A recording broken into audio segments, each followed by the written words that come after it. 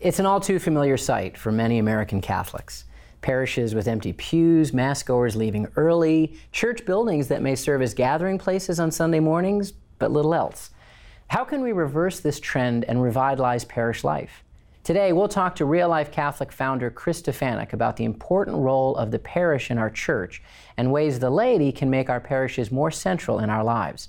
I'm Dr. Bob Rice, professor of catechetics at Franciscan University in Steubenville, Ohio, and you're watching Franciscan University Presents. Stay with us.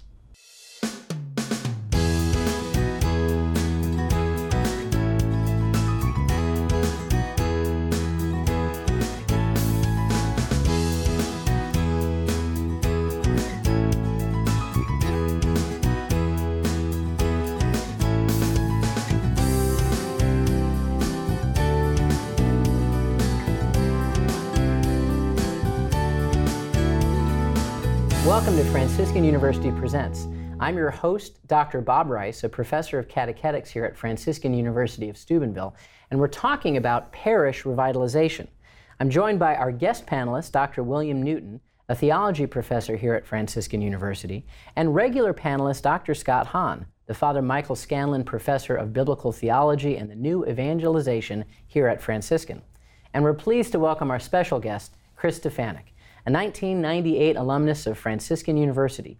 Chris is a popular Catholic speaker and author who reaches more than 85,000 teens, young adults, and parents each year through live events and engages more than 1 million on the web, television, and radio. He is also a consultant to the United States Conference of Catholic Bishops on Laity, Marriage, Family Life, and Youth, and the host of EWTN's Real Life Catholic. Welcome, Chris. Thanks for having me. It is great to have you here. Thanks be to God. Yeah, we had the opportunity to be students together in the mid-90s here at Franciscan University. Not only were we students together, you were like a mentor to me.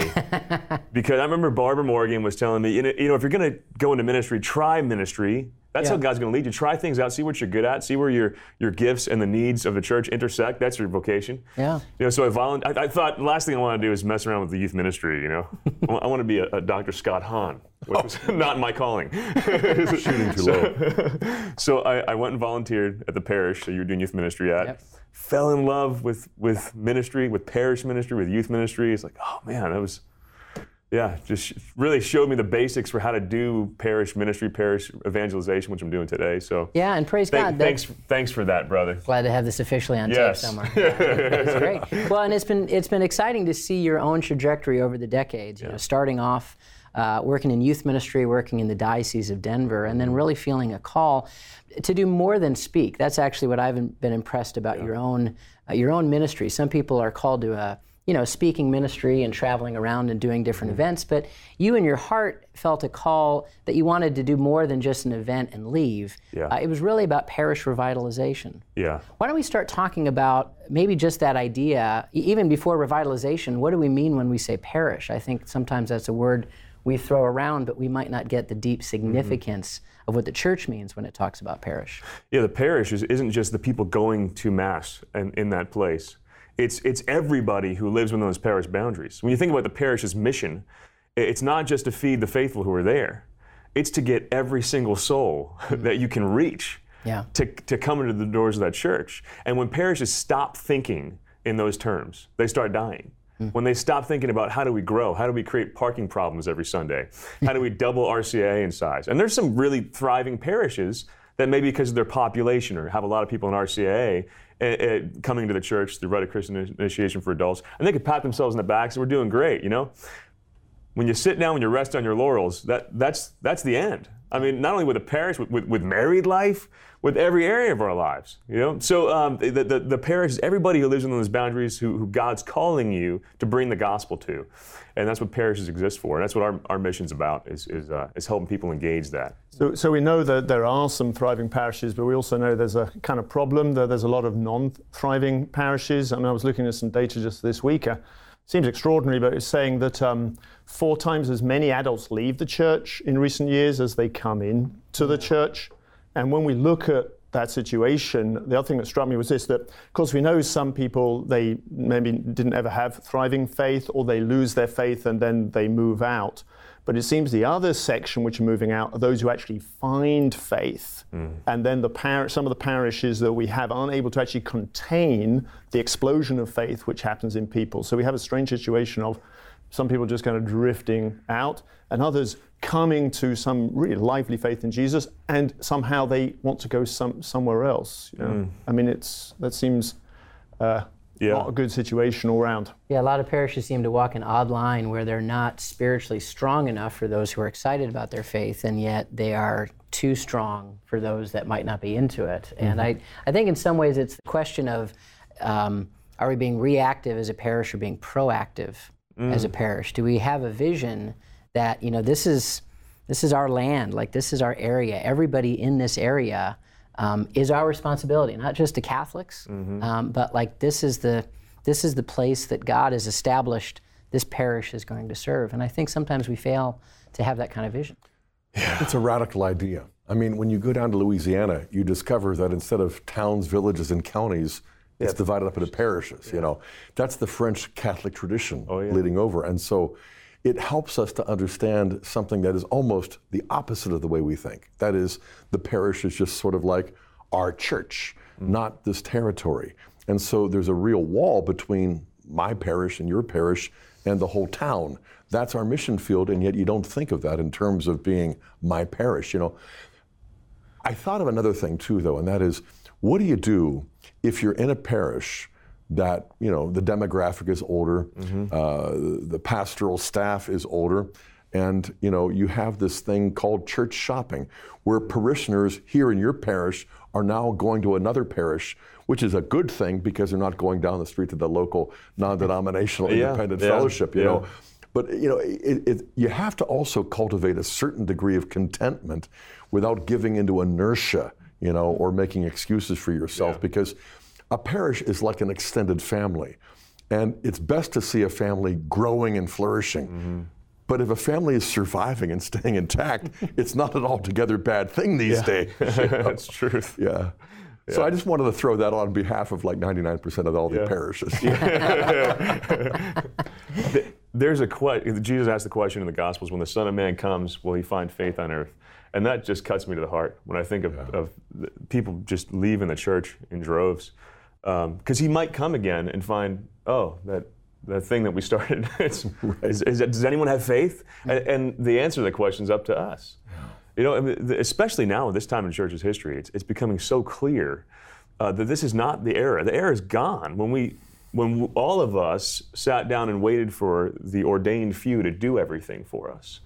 You know, if your parish feels lifeless, jump in and do something about it. That's the key. You know? Yeah, exactly. Our priests aren't clericalists. We're the clericalists. You know, whenever I say something at a live talk, like, hey, we all have to own this mission, the priest is the first one to say, amen. I mean, most parishioners are sitting there thinking, that plant's dying. Father should water it. I mean, cut them some slack. Water the plant. I mean, get up, do something. This is your home. Yeah. This is our collective mission. You know, so the renewal events that we're doing at parishes, you know, I used to just respond to requests to go out and give talks, which was a wonderful thing. But we've now leveraged my ability to evangelize to help parishes own the mission. So we work with parishes for about 6 months before I get there, with parish outreach teams, to help them be intentional about inviting their entire parish boundaries, their families, their friends, everybody back to this renewal event. And that gives them like a hunger. It gives them the joy of evangelizing, of just inviting. But it all comes back to getting back to those basics. You know, by invite, I literally just mean invite. I mean, I'm striving to be the least innovative ministry in the Catholic Church. You know, when parishes get really creative with the outreach plan, when they, you know, social media is good, radio marketing is good, but when they get too far down that road, I know I'm going to show up and there's going to be half the crowd that there could otherwise be. It's like. It reminds me of, you know, I think of the analogy with dieting. You know, when you know you should lose some weight and you really don't feel like it, what you do is you study about all these different diets. Then you feel kind of like you're doing it. But at the end of the day, you got to consume less calories and work out more. And if you don't feel like doing that, you're going to learn everything about all these different types of diets, right? I think sometimes the church thinks about all these different methods of evangelization or different ways of marketing because it's really hard work to get back to the basics.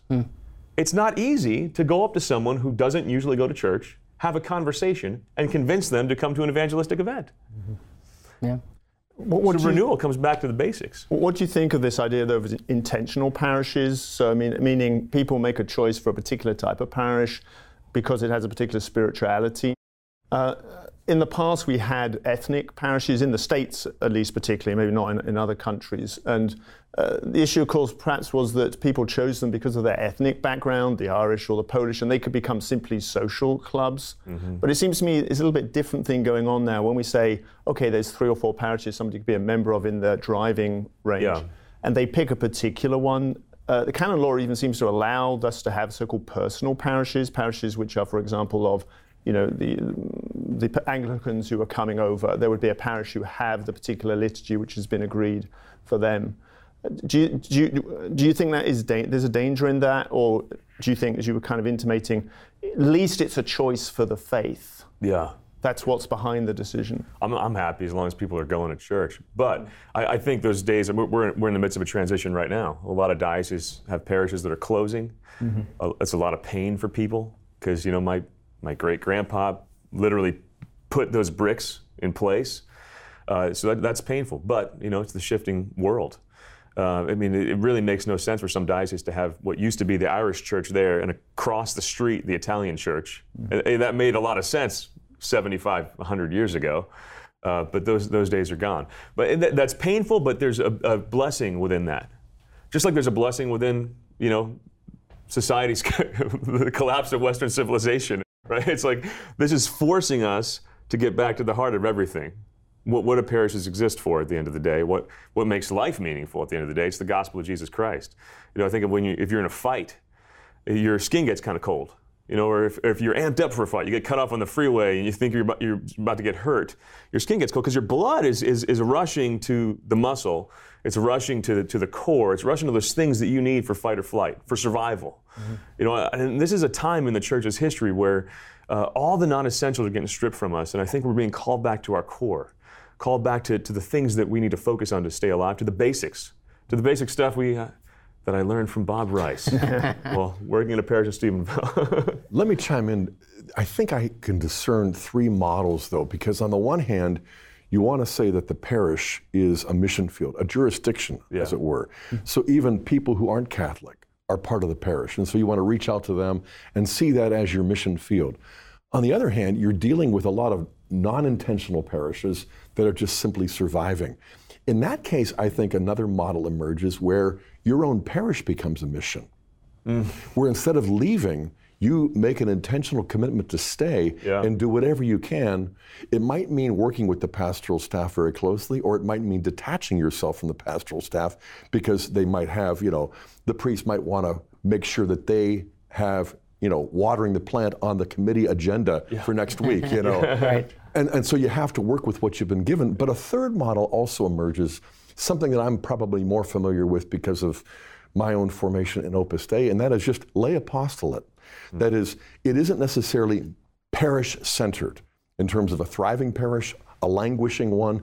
You are, because I'm baptized, I'm confirmed, I'm an apostle in the middle of the world. Mm-hmm. And so at the workplace, in the neighborhood, and beyond the boundaries of my own parish jurisdiction, wherever I have friendships and associations, in a certain sense, my world is my parish at that point, and my mission field. And I think it's important for us to recognize that we don't need permission from the parish to be lay apostles. We've already been commanded by the Lord of Lords. Amen. And so to do that in terms of work and friendship and personal influence, I think is another model. And it isn't like, well, choose A, B, or C, because clearly it's all of the above. But I think just distinguishing in order to not separate, but to unite or coordinate those various approaches is helpful. Amen. Yeah, in the first days of the church, there were no parishes. Yeah. There were people who had a shared sense of mission, who were going off into the world. And that's a key thing to remember, because a lot of us might think of mission or involving the laity in the work of the church as, well, let's have everybody be lectors, let's have everybody be involved in some liturgical ministry, let's have us commission everyone in some official ministry within the church. Everyone is commissioned. Right. Everyone is an inviter to Jesus. Come and see. And when you say that, you might see on my face a reaction because it seems to me to be a subtle form of clericalism. Yeah, it is. Yeah, I mean, to say, okay, layperson, you are now alive in your faith. Well, are you going to be on the parish council? Are you going to be a Eucharistic minister? Are you going to be a lector? It's like, no, you're going to be an apostle. Yes. Go out into the world and bring people back to Christ. Yeah. And the sad irony is often when we involve as many lay people as we can in things like liturgical ministry, what you end up with is we've all suffered through some liturgical music. It's like people who have no business standing in front of a microphone and singing to everyone, but you have to involve everyone. Well, what you're doing is turning everyone off so no one's singing because they can't stand the sound. I mean, involve a few people in order to get everybody activated right where they are in the pew, inspired to sing with you. I mean, it's a whole different mindset. It is. And get everybody activated right where they are in the mission. Sometimes I think we get so focused on doing ministry to the people who should be doing ministry that we often sacrifice some of the fruits of that. And that's at the heart of, I think, what it means to be part of a parish and live out our baptismal call to be priest, prophet, and king. Mm-hmm. And we're going to talk more about that and how we might revitalize parishes when we return. Stay with us.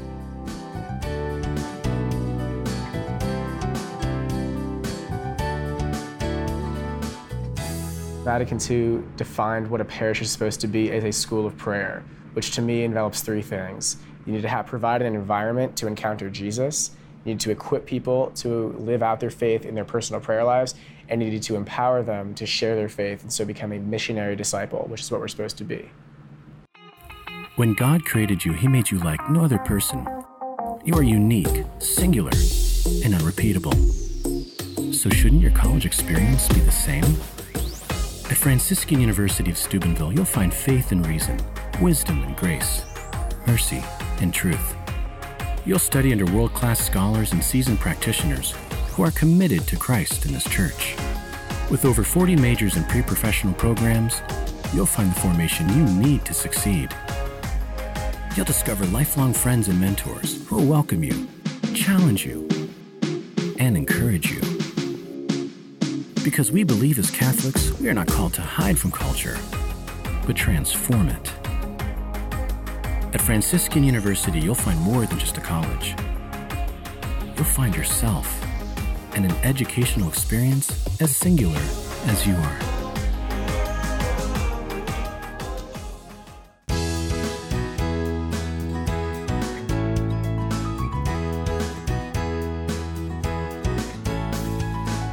Welcome back to Franciscan University Presents. We're talking about parish revitalization with our guest, Chris Stefanick. Chris, the first segment, we're talking a lot about parish and what that means and a lot of different models and understanding for that. I think we can all agree that it needs to be revitalized. Mm-hmm. That generally speaking, the faith life of the Catholic Church and the Catholic parish in the United States is really declining. Yeah. As you have an opportunity to go into parishes and give them some suggestions, what's the biggest wow moment for them? Like, what's the thing they didn't think of? I mean, you're just talking about going back to the basics, but for some people, they're probably going, and the basics are... Yeah, most Catholics have never been challenged in a direct way to invite someone to church and to just share Jesus with somebody. So to see that happening, to experience themselves and inviting a friend to church, to see those people's lives change. I mean, the gospel is just as potent today as it was 2,000 years ago when we stick to the basics of inviting and calling people to make Jesus the Lord of their lives. And the rest of the faith, all the teaching, all the moral teachings, all the things that people associate with, well, that's Christianity, it's that one issue, that's Catholicism. They only make sense within the context of the love story that is the gospel. And so when we focus on it, when they see me preaching that way, it starts to click, and it blows me away. I mean, there's so many bad headlines about things happening within the church. Don't Google us, right? Really, it's horrible. But I feel spoiled. Every one of these events, there's this explosive energy. I mean, Catholics are waiting for permission to own the mission. They're waiting for permission to be happy about being Catholic again. Yeah. There's it's just all smiles. It's like you wouldn't think that anything bad has happened within the church in the past 15 years at these events when they shift their understanding of what it means to be part of the church. And being invited is such a huge thing. I remember one time when I was a youth minister, I said, let's have our teens go door to door and invite our parishioners to come to church. Some people are like, oh, door-to-door evangelization, that's really weird. It's like, no, I'm not going to strangers.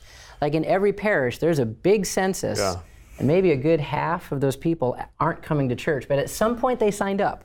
So you know it's not a complete cold call. Yeah. And we tried to put on a special event for that weekend, and we just had young people saying, hey, you know, we're part of your... Sometimes it would be active parishioners, and they were thrilled to see somebody out and about doing something. Other times it's people, well, you know, I haven't been there in a few years. Well, come back this Sunday. We're doing a really big thing and a great... I mean, that next Sunday, we saw a 20% increase in attendance in the parish. It's not rocket science. And it's not rocket science. And it wasn't even like, oh, are they going to get yelled at? If someone... No, everybody was friendly. Even the ones that were like, not into it. But there's so many places we can start, I think, that with that basic idea. And the church are not a company, but we know, like, you know, if you move from this internet provider to that internet provider, 1 month later you'll have a phone call saying, you know, did anything go wrong? You know, we really valued your custom, and now, you know, we have to be careful not to turn it into a business like that. But we could learn something in that regard. I saw, again, some statistics that indicated some people had left. It was almost like they were waiting for somebody to chase them. Nobody noticed I've left, and they were kind of just waiting for somebody to come after them and say, hey, we want you, come back. But we don't really have a culture of that or a system for that, both probably, Well, I think many times in our parishes we don't, you know, another marketing word is assessment. Like, we don't really think about what is the mission of this particular parish. Each parish has its own charism. It ends up becoming how many people showed up or how many people didn't show up. And we should be thinking more than that, you know, in terms of, you know, if we're going to talk about revitalizing something, we need to know, okay, well, where are we right now, and what are the ways we want to grow? What are those demographics, those people that we think we can really immediately, you know, the low-hanging fruit, who are the ones we can reach out to? You know, I was thinking of a parish in Illinois where the Monsignor mobilized the active parishioners to reach out to all of the people on the parish rolls who weren't coming. And so wave 1, and it was a great revitalization. Wave 2 is even more. But you began to sense that the people who were involved, who were actually being engaged in door-to-door, were the ones who were being more profoundly evangelized and converted in the process.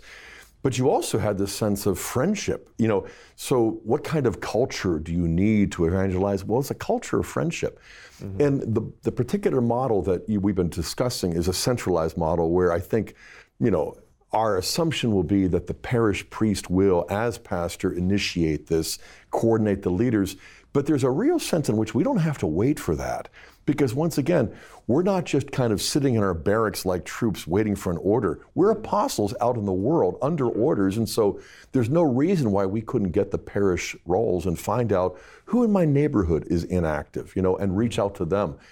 I also want to say, though, that when you think of the parish, you think of a circle, but it's an open circle, it's not a closed circle. In other words, it allows for concentric circles that emanate outward. And I think I say that because as a former Protestant, I still have this aversion to importing Protestant terminology into Catholic tradition and culture. You know, for Protestants, everything is ministry. You know, but in the Catholic tradition, ministry is usually something that is united to the sacraments. And so those who administer the sacraments especially are ministry, you know. Well, we're all recipients of the sacraments, and in marriage I administer that in a way that is ongoing with my wife and so on. But I think of apostolate as the classical terminology that fits. And so you find all of these books that were written in the 20s, 30s, 40s, and 50s when the church was thriving, and it's precisely apostolate that is used to designate the work of the lay people. And I say that because, again, there are alternative models that are all like moving parts that are interconnected. The parish is the center. The sacraments, bringing people to the Mass, that's the main event, but it's not the only thing. It's not the only game in town. Friendship, Bible studies, neighborhood prayer groups, all sorts of things, you know. And I think as lay apostles, we're doing things that might be associated with preaching, with ministry, with parish, and that's wonderful. There's no reason to kind of dispel all of that terminological, you know, ambiguity. But I think precising our terms might also create new opportunities and visions. Yeah, we're the odd ducks, really, as lay people who are in what looks like a ministry to the outsider. And that everyday apostolate that everyone's called to. One of my dear friends, I just thought it was you were talking, he just made friends with everybody in his block. He has chili every week, and he invites his whole block to come over, and they pray a rosary together. Right. And half the people there aren't Catholic, and they just love to hang out with him, pray the rosary. Maybe they have a dart tournament they're doing, and this is evangelization. I think friendship is the ordinary forum for evangelization to happen, and that requires an annoying amount of time. It requires dealing with people who can be annoying, just like we're all annoying. The human mind tends to find flaws, in people around you. So you don't want to invest in friendships, or no. It takes time to evangelize. It costs. I mean, Jesus shows us on the cross. Souls cost. Yeah, you're pointing to something that reminds me of the last 2 days. I've just spent the last 2 days with a good friend of mine, an actor by the name of Kevin James, who was in town yesterday and the day before, and he was also with Bas Rutten, who is this, mixed martial arts Michael Jordan, the greatest of all time. Wow. And we went last night to see Kevin perform a comedy routine in Pittsburgh. And we were discussing this over lunch and then dinner the day before. When does he come out as a Catholic and speak at these events, Is it right now? Is that what's And it's not right now. He just outed him just now. Well, he was interviewed by Raymond Arroyo on EWTN, and he wondered out loud, that was really one of the bigger mistakes that I made, because my work as a Catholic is to make people laugh and to have clean humor and to not talk about the doctrines that he loves to study. He was sitting on a graduate course of mine, wanted to take the final exam and all of that. He's on fire, but he has this clear sense of, it isn't a walled separation, but he knows what he is called to do, and he wants to do it as well as he can and do it better. And at the same time, he's a daily communicant with, homeschooling his family and that kind of thing. And I think it's important to recognize that kind of holy secularity that is out there. Yes. That you don't have to speak at a Catholic men's conference if you're sincere about your conversion. Yes. And so again, there's just concentric circles that emanate outward, and I think the range of possibilities is rather new. I mean, 50 years ago, the idea that we would be lay people on EWTN would have been unimaginable. Yeah. It would have been radical to the point of a revolutionary move, and yet now it's becoming a kind of Catholic culture. And I was struck by, Scott, you were saying down in Louisiana, they have the kind of French model, but if you think about France itself, actually the parish system is almost shot. Wow. And what's taken its place are new communities. I mean, there was an article in Le Figaro last week or the week before, which I think it was inspired by, what happened Notre Dame, that there was a kind of, on television, a public manifestation actually of the strength of the church in France. That people saw young people praying, and they had a sense, or something came through, I think it's the Holy Spirit, that showed a certain iron to the church, but it's not in the parish system. Right. It's in the new communities, the Emmanuel community. I mean, somebody told me that at least 10 years ago, half of all the seminarians in the French seminary in Rome came from that one community. Wow. I have French relatives, and they're in parishes, they do good work, but I think that they are vitalized through the communities. I was listening to Cardinal Dolan talking about his experience of parishes earlier in the week, and obviously the parish had been absolutely critical for his formation. I have to say that all the key moments in my own faith journey come through new communities, not through the parish. Yeah. So the parish is important, but it's a means to an end. Yes. At the end is what we need to focus on. And this is the quiet fire of renewal that I think God is bringing about right now. It's from that grassroots, it's from movements, it's from people saying, I'm going to rise up and own this. I've been told many times, Chris, I want to do what you do. And I'm thinking, okay, so do it. I mean, we let worldly standards influence how we discern things. People might be thinking, I want to do what you do, which means I want to preach from a stage or get invited around to give talks. No.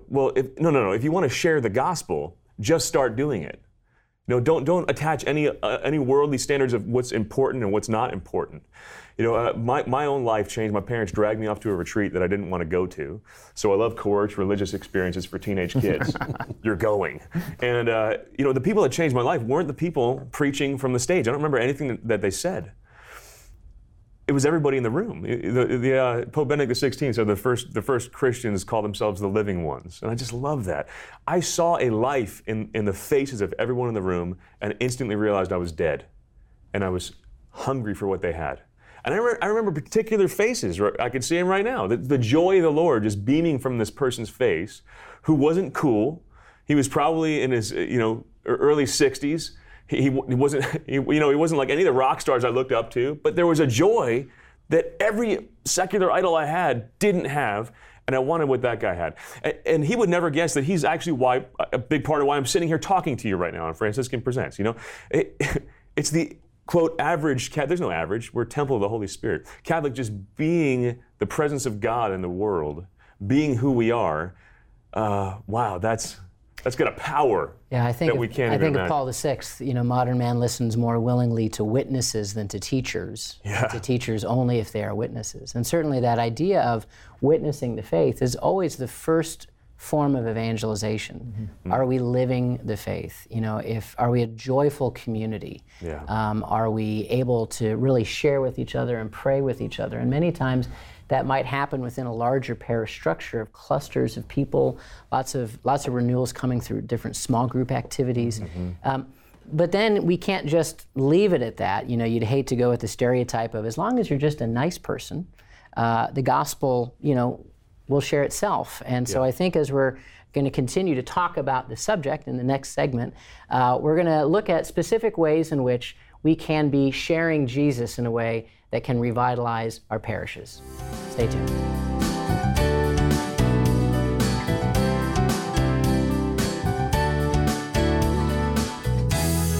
So when I was in middle school, we ended up coming back to the church. And it was through a parish that was really vibrant and joyful and bright. And through that joy that one of the people that worked there, he was a Franciscan grad. He actually brought a lot of joy, and you could see that spirituality of St. Francis kind of working through him to kind of bring that joy to the parish. And seeing the people, seeing the vibrancy in Mass, the active participation of the people during the liturgy, really kind of brought my family back as well. And it was really special and humbling to kind of be a part of that and have him help me get my sacraments, and it was really special. You don't have to trade top-flight academic programs for a passionately Catholic identity. You can have both. At Franciscan University of Steubenville, you'll not only deepen your faith, you'll be prepared for real-world success by dedicated professors for whom excellence isn't just a goal, but the standard. Ready to get started? Check out franciscan.edu.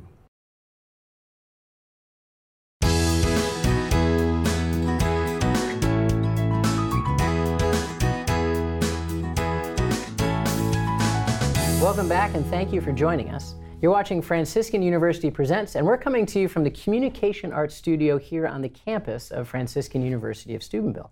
Our students are operating the cameras and equipment, and my colleagues, Dr. William Newton and Dr. Scott Hahn, are guiding our discussion on parish revitalization with Chris Stefanick. So the first mode of evangelization is the witness. It's something as simple as an invitation. I think some people are intimidated by, what does it mean to share Jesus? What's the gospel message? I don't know if I can do that or not. Of course they can, but how do we then get to move to this next part where the gospel is proclaimed, where they hear about Jesus as a person who loves them and wants a relationship with them? This is my whole life's about that part. Events like the ones we provide for parishes make it really easy to have that happen. Yeah. And when I was in parish youth ministry I spent 5.5 years doing that. Steubenville conferences, these kinds of big events, not that's the only answer. Obviously it's not. But when you find events like that, it makes it so much easier to say, come and see, at a thing where the charismatic message, that heart of the gospel is proclaimed. I think of the Big Bang Theory, how all the matter of the universe was compacted into a singularity and exploded from that. But it was all there to begin with. All the things that have exploded from the kerygma, from the primary proclamation of the gospel, from the sacramental life of the church to our engagement in the world, to the theology, all this beauty, but it was all there at that singularity, at that single point, which is that Jesus Christ loves us, died for us, calls us to himself. But these events are effective because they focus on that. But I think the average Catholic, and I hate saying the words average, there's no average. You're a temple of the Holy Spirit. Everybody has to get better at talking about that singularity. At talking about Jesus as if we know him. I think of St. John saying, we proclaim what we've seen with our eyes, what we've touched with our hands concerning the word of life. This comes back to a lived experience of prayer, reading scripture, just getting to know Jesus. And then evangelization isn't something that's forced. How do you bring people into a relationship with Jesus? It should flow naturally from who we are if we're actually living it out. And there's the real challenge. Yeah. I recently come across various books which seem to sort of study this at a somewhat academic level. There's a book called Great Catholic Parishes, that's William Simon. He looked at 140 what he understood to be thriving parishes in the States and did a very, very detailed survey on them to look at key elements. We've got the Divine Renovation organization coming out, the Parish of St. Benedict's in Halifax, which has, I think it's Father James Mallon, and Sherry Waddell, the Forming Intentional Disciples. I looked at all three of those, and they actually have more or less the same conclusions at the level of structural changes, or rather systemic changes. And they include things like engagement, community through small groups, leadership, excellent and shared leadership, where you empower people who are not just, as you say, with the singing warm bodies, people who are excellent in the parish, they're going to be excellent people, put them in places. Eucharistic adoration, a key one, focusing not only on catechesis, but actually discipleship beyond the catechesis. They say we do quite a good job on catechesis, but do we take it further to discipleship? And the fifth one is evangelical. They're looking to convert people who haven't seen the gospel. And it just struck me that I don't know if there's no sense they have any interaction with each other, these organizations, but they come to similar conclusions. And a lot of those would require a great vision from the pastor and parish staff. And sometimes you're in a parish where the pastor is tired, just wants to do the thing, just do the masses, do this, and get out of there. Yeah. That's just the reality some of us live with. It's not everywhere, but in some places. So I really am lit on fire when I hear the small group one. Yeah. Because you don't need someone's permission. It doesn't have to be a part of an official parish ministry. It's ideal if it is, but you don't need to make it official to get together with some friends. There's so many great Catholic resources out there. You're producing a lot of amazing Catholic resources. It's not hard to find these things, to get together, to study them, to pray together, and to just form authentic friendship, and then to start inviting people to come with you. I mean, this is that grassroots explosion that can renew the church. Yeah, the average age, interesting, the average age of the priest of these excellent parishes was 62. Wasn't actually the younger age group. That was quite heartening to me. That's good. So that kind of maturity of priesthood actually led, they said, in the study, opening up to the possibility of some radical shift in culture. Thank God. Heartening to me. I'm turning 62 this year. You still have 1 or 2 big years left. Perhaps so. In addition to the structural and the programmatic, there is also that element that everybody's coming back to here. And that is the spiritual, the moral, but the personalistic friendship, relationship, because it isn't just the initial charisma, get them to a retreat, and then they're going to hear it because of witness and friendship. I would say that at every stage of the spiritual life, if somebody's going to join the Third Order Carmelites to really go deeper into John of the Cross and Teresa of Avila, it's usually on account of friendship. Somebody mentoring them, showing them that the path is continuing, further up. It's not necessarily getting easier, but it's more exciting. Yeah. And I think that is what Pope Francis nailed in the Joy of the Gospel, that when people are enjoying the faith, they're contagious whether they intend to be or not. Whether they like it or not. And when people aren't enjoying the faith, when they're angry about the unbelief or the defections from the Catholic Church, and I mean, there's a lot to be angry about, and a lot to criticize. But we always have in our family the idea of Philippians 4 verse 8, that if there's anything true, anything good, anything excellent, anything worthy of praise, think on these things, because if you don't, you shrivel. If God didn't, we'd shrivel. And I think finding the positive and turning on more light switches, but always within the context of friendship. Yes. And falling more in love with Christ. It's a personal relationship, but again, as a former Protestant, I want to say it's a covenant relationship. I had a personal relationship with Kimberly when we were courting, then we got engaged, but when we got married, we didn't cease to have a personal relationship. It becomes much more intense, intimate, intentional, that sort of thing, or it didn't, and then we had to kind of revitalize that. And I think that's the model for Catholic evangelization and re-evangelization.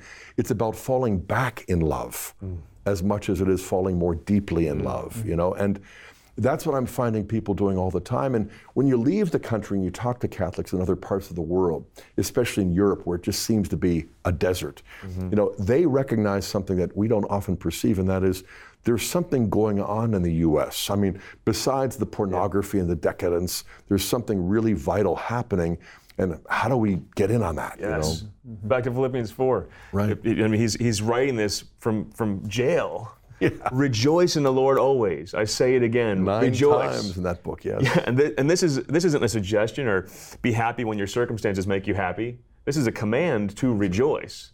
I mean, this is at the end of the day what makes us effective. And I think it's the heart of evangelization. It's to come back to the fact that we have the best news ever. There is nothing remotely that compares with the gospel. When Catholics become confident of that again, we'll stop being in an apologizing incessantly posture, or playing the defense all the time, and constantly feeling the need to respond to every attack from the world, because there's so many, it's overwhelming. We just need to get bold again and say, yeah, there's all this other stuff going on, but we still have the best news ever. So I was fortunate to see you actually at World Youth Day. I don't know if you saw me. I was right up in the top. I did. I remember you. Yeah, I was there with the guy with the handsome man with the British accent. The only guy with the white hair. And it was great, and it certainly touched the whole event. Touched the hearts of my daughter and the other girls that we were with. But then the question is, now what? Because if the parish where you live is not vibrant, and we've said, I mean, friendship, it's really community. It is. That keeps people in, that keeps people engaged. And though there isn't that, then you have to make some decision for your kids or for yourself to find it. Yeah. For me, that was when the Lord touched me in my early adulthood. The parish, it just wasn't an option, but thanks be to God, I met someone in the parish who said, hey, look, come along to this community. And that then for 10 years was the lifeblood. I don't think I would have survived without that. So I mean, so what do we do? I mean, you presumably go around, you revitalize individuals with the kerygma, but then what next? It's simple. People confuse simple with simplistic. Simple is powerful. Simple is world changing. I think complexity is the enemy of execution. Then now what it really is as simple as staying deeply rooted in prayer, staying in touch with Jesus to where you share him from who you are, and then gathering in small groups, in community, in friendships where you're being intentional, just like within marriage. It's these simple things that if you're not intentional about them, over time, your relationship suffers. It's really hard to be intentional about those simple things, though, because life is extremely busy. It's really hard to have intentional friendships where you're getting together and growing in your faith. It's really hard to do those basic things where you say, I'm going to commit to some sort of missionary outreach or something to the poor or something, once a month. I have these commitments for myself. I get together with a couple guys in my own little small group just once a month. Once a month I want to do something to serve the poor. It's these little things that you have to translate to your calendar, to say that what does it look like to be a Catholic? What's it look like to live the gospel of Jesus Christ? It has to translate to tangible action if you're going to be a witness and if you're going to have living communities. You have to be acting together in those simple ways. And then the gospel keeps spreading. And without that, we're done. I just had this encounter recently. It's just coming to mind. I at a Reboot event. This woman came up to me with a baby, and she said, "This baby's because of your event here last year." She said, "I'd had an abortion when I was in high school, and I felt damned. And then people invited me to this event. I heard the gospel, and then I felt like I was redeemed, and like I felt like God could love me again. And then we decided to have a child. All this because living communities, we're making the faith attractive. It's not because I show up and give a talk. Who the heck am I? I mean, especially to someone who really needs evangelization. They have no idea who I am. They never watched the show. You know what I mean? It's because a friend was living the faith in an attractive way, invites this person, they hear the core gospel message, and literally every problem in the human heart, every fundamental question about why we exist, it all starts to fall into place under the lordship of Jesus, under the lordship of his saving love. But it's being intentional about these simple things that changes the world today, like it did 2,000 years ago. And as St. Paul wrote 2,000 years ago, I'm not ashamed of the gospel, for it is the power of God for the salvation of everyone who believes. And I know when I have opportunities to share the gospel, I always call that to mind, because it takes the pressure off me. I'm not trying to convince anybody. of the gospel. You know, I'm not trying to convince anybody. You know, I could never, if I knew that person was sitting in the audience, I wouldn't think, now what can I say to convince this person? Yeah. It is the power of the good news. There's grace that is endowed with that message. And I think sometimes those that are afraid to share the faith don't realize, like, the power is there.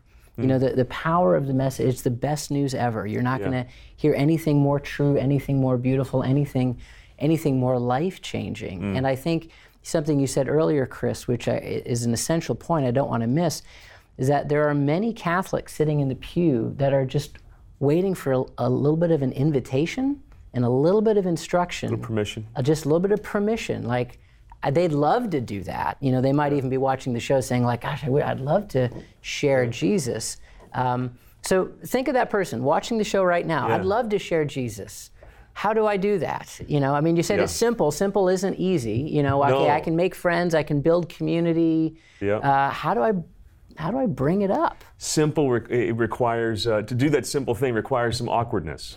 You know, there's and you've always been great at that. I'm awesome at it. I always tell millennials, I'm sorry guys, there's no safe space in Christianity. We have a God who told people was comfortably sitting in a boat to come out, stand on the water. Right. I mean, you have to be willing to get punched in the face for it in order to share it. It is those simple ways every day. It's the telling someone you're praying for them, inviting someone to church. I mean, for me, this started as a high school kid after my heart was lit on fire in that retreat. And I realized this is the best news ever. How could I not share this with people? I would pray every day, Lord, show me one person to share you with, even in the smallest way. I want to open my mouth and talk about something from you, from Scripture, from a saint life that inspired me, just for a couple minutes, even if it's kind of awkward. Just once a day. And this is a low bar here. And he always presented those opportunities. When you ask that kind of thing, he's going to show you what to do. But you got to have the willingness and the courage to walk through that door that he opens before you and to have that awkward conversation. And then if you get rejected, if you get pushed back, you know, you don't have to stay in that fight zone. You could back up and then just keep loving that person, keep smiling. And they'll know why you love them and why you're smiling, and it'll bug them until they become like you. So this is how the gospel spreads. I want to just kind of expand this again, not instead of, but in addition to the parish, the fellow down the pew, you know. But also your colleague in the IT department or in human resources, or somebody you meet up in the faculty lounge, you know, who doesn't necessarily live close to you, but is still part of your extended parish, as it were. You know, asking them out to lunch. They probably know by now that you're different than a lot of the other coworkers. And so if you are intentional about friendship with a colleague, and not just simply for the purpose of, you know, one night, you know, you hit them and if you didn't convert, I'm going to ask somebody else out to lunch, you know.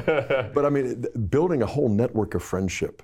And I think that is also a very important way of doing apostolate, because that's where you are, like, from 9 to 5. The better part of the day is spent with all of these people who will probably never darken the doorways of your parish, you know, but they will go out to lunch with you and grab a coffee or whatever. Absolutely. That's great. And we'll have some more thoughts on some specific ways how we can revitalize a parish when we come back with our final segment of the show. Stay with us.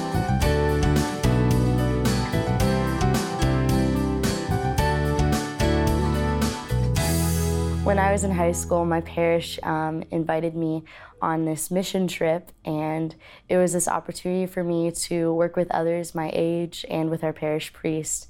And they were really able to call me on, and it was an experience similar to how I felt like I could be like Jesus and really just serve those around me who were at a different stage in their life.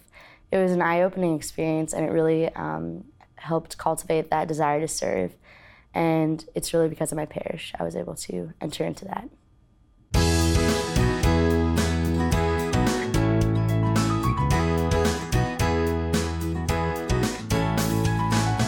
Welcome back to Franciscan University Presents. We've come to our final segment. William, would you start us off with your thoughts on our topic today? Yeah, so we're talking about parish revitalization. I mean, I think we've seen partially at the core is this idea of rebooting, individual reboot of the person down to the basics, getting back to basics, particular personal relationship with Jesus.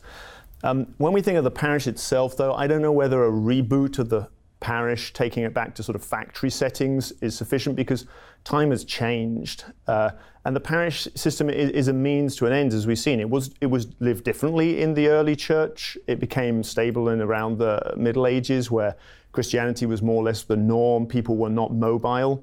And that's just not the case anymore. So I think a reboot of the parish system itself is not sufficient. I don't think simply adding a few new apps or programs. I think needs to be a change in the operating system, if I can push the analogy. But, keep pushing. Yeah. I think we do have some hope and some little springs coming up. I mentioned the Divine Renovation, the Great Catholic Parishes survey. There are things, particularly the question of community.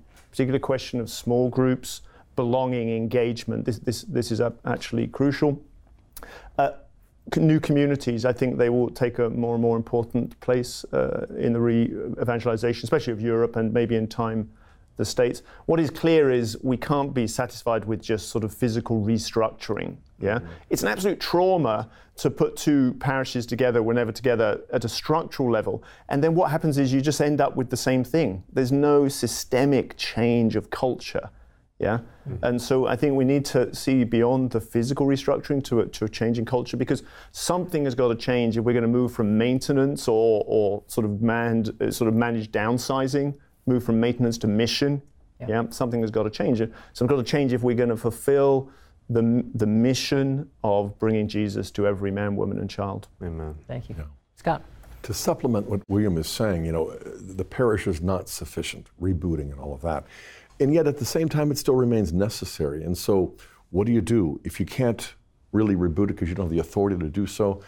I think what you can do is whatever you can do. Invite Chris Stefanick or Jeff Cavins or any one of a number of other people, because I think back to when I came into the church back in the mid-'80s, and what struck me as an evangelical becoming an evangelical Catholic was the mentoring, the discipleship that I got in high school, college, seminary, and beyond, until I became a Catholic. When I entered the Catholic Church, it was like entering this desert of discipleship where there was no mentoring. When I got to Steubenville in 1990, I discovered what the Holy Spirit was doing through Father Michael Scallon and other people, because it isn't just like one person is mentoring a few others. It's just a whole mentoring mechanism, discipleship here. So over the last 30 years or so, we've had like 50 students live with us who really become part of an extended family. But beyond that, too, we've had Bible studies in our home as well.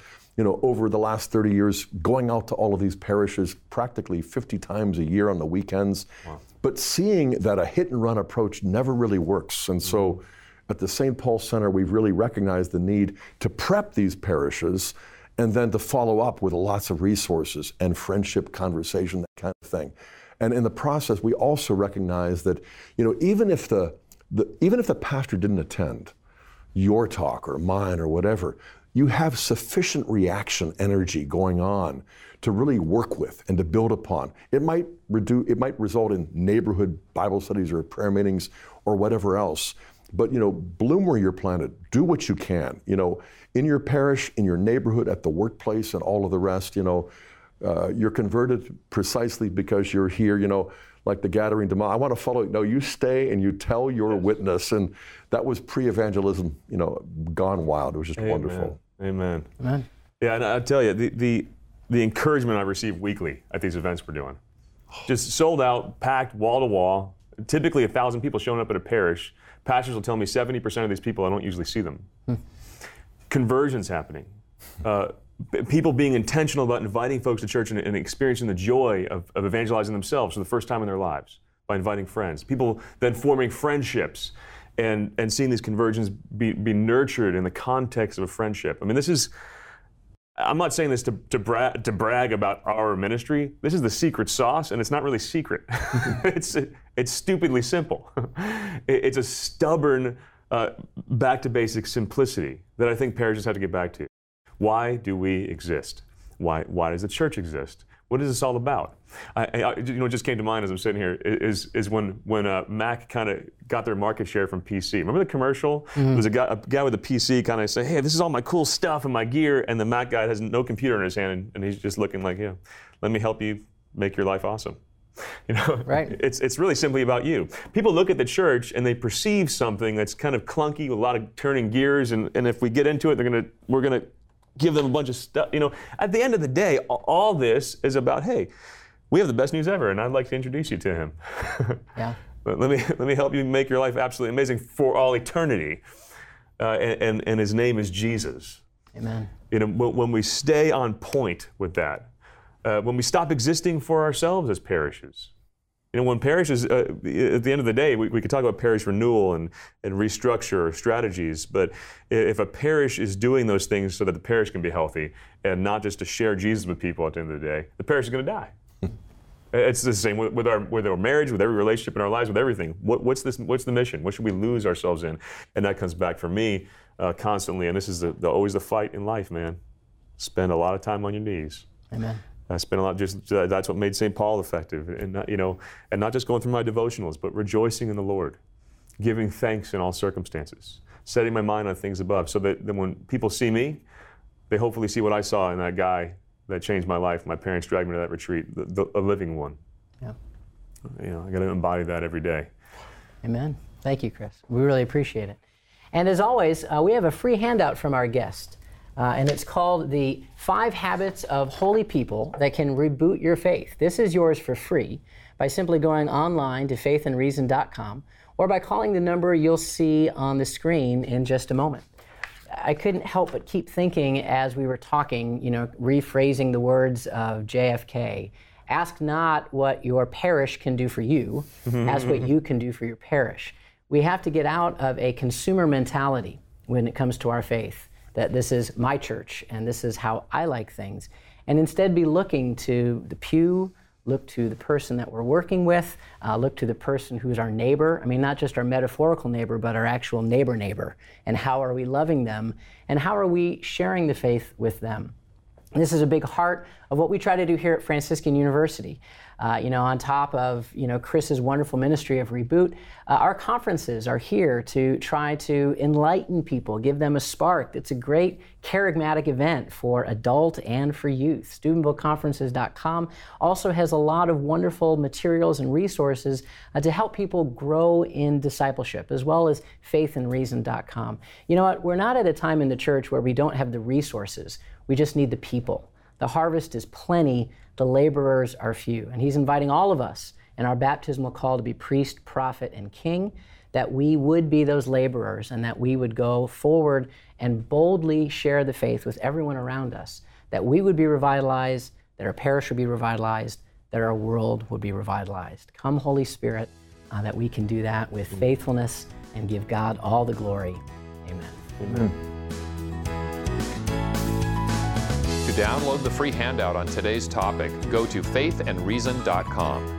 Email your request for the handout to presents@franciscan.edu.